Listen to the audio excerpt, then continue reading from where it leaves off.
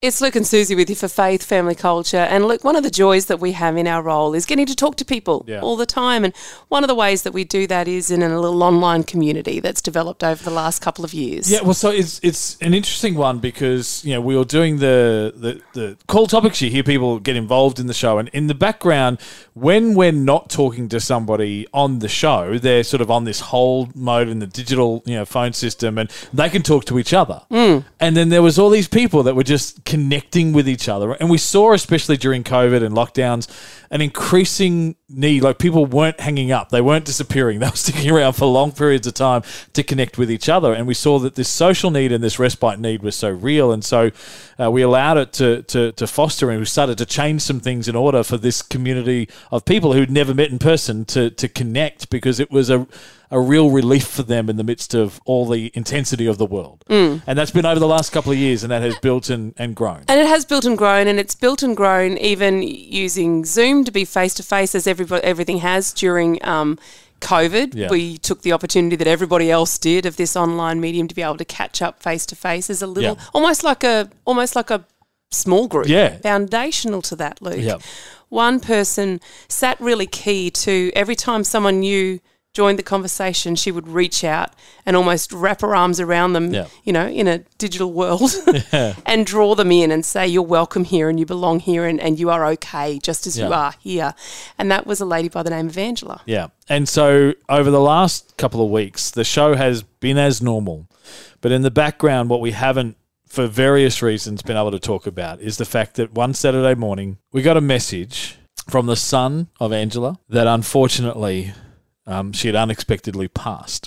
Very unexpectedly, just 3 short weeks from his wedding, the event that we had all heard about over and over as the thing she was looking forward to, and nothing was standing in her way from being at that event. But unfortunately, she didn't have control of everything. In honour of this woman who connected many people and has left many of us in this digital group heartbroken as a part of the Luke and Susie community, we want to open up the airwaves a little bit to this group of people who are connected by this woman in a way that they never realised was going to happen. We're going to do this next with Luke and Susie.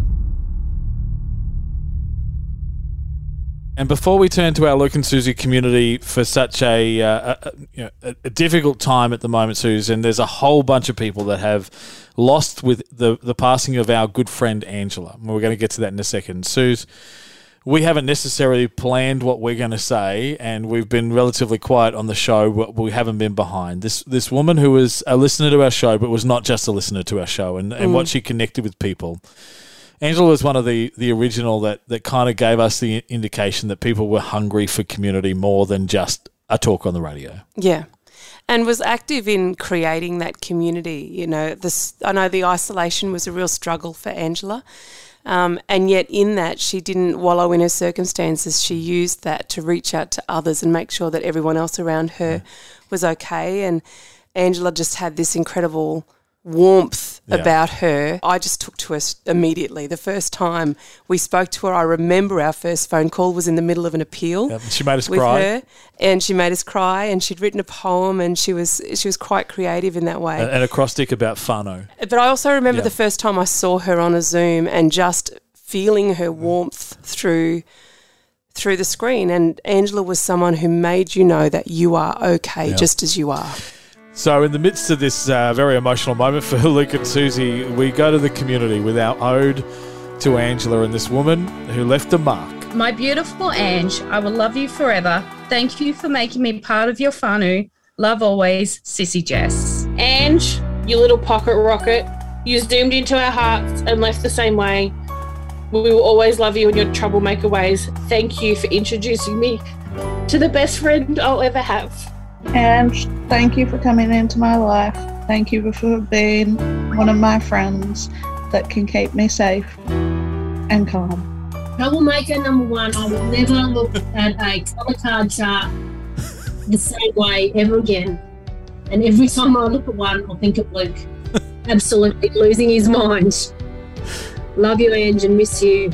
Zoom's just not the same without you. From the moment we met, just on Zoom, it was like you were best friends. Thanks for always being willing to be up for a chat no matter the time. I called her my sister. Can't believe how I miss her. She was larger than life, full of trouble and strife. She'd SMS to see if I was okay and simply ask about my day. Now she's gone, there's a bit of a gap. For a person like her, it makes a mighty big impact. I'm grateful she's happy and pain-free and glad, rejoicing with Jesus and her heavenly dad. I'm happy but also a little bit sad. Help me, Jesus, to live larger than life and a little bit more trouble and strife. Ngā mihi ti poro poro aki. Thanks and goodbye. To one of my whānau, my sister from our homeland. You are free of pain and we miss you so much. Kia kaha. To Lauren, her daughter-in-law.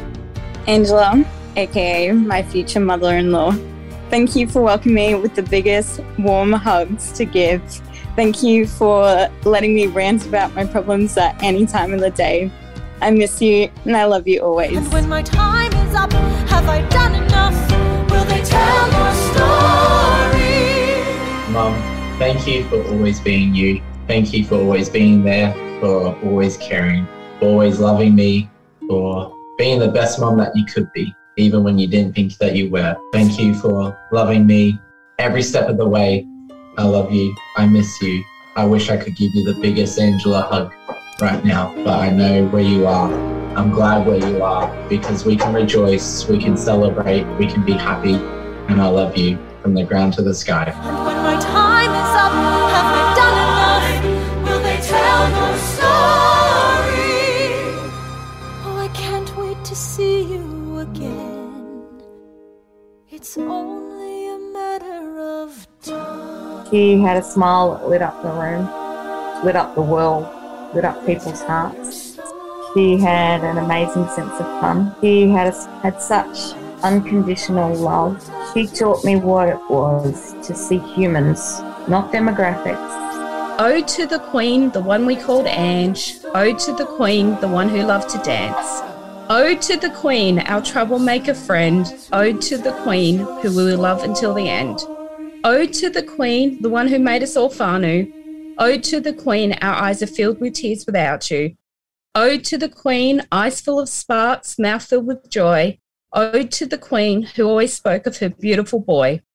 Ode to the Queen, her arms and heart always filled with worship. Ode to the Queen, the grief is hard, but to love you was worth it. Ode to the Queen, you were truly our heart's treasure. Ode to the Queen, to know you was our privilege and our pleasure. Ode to the Queen, we will love you from this life into the next. Ode to the Queen, I can't wait to meet you again. The hug will be the best. Love you always, our Angela. Who tells your story?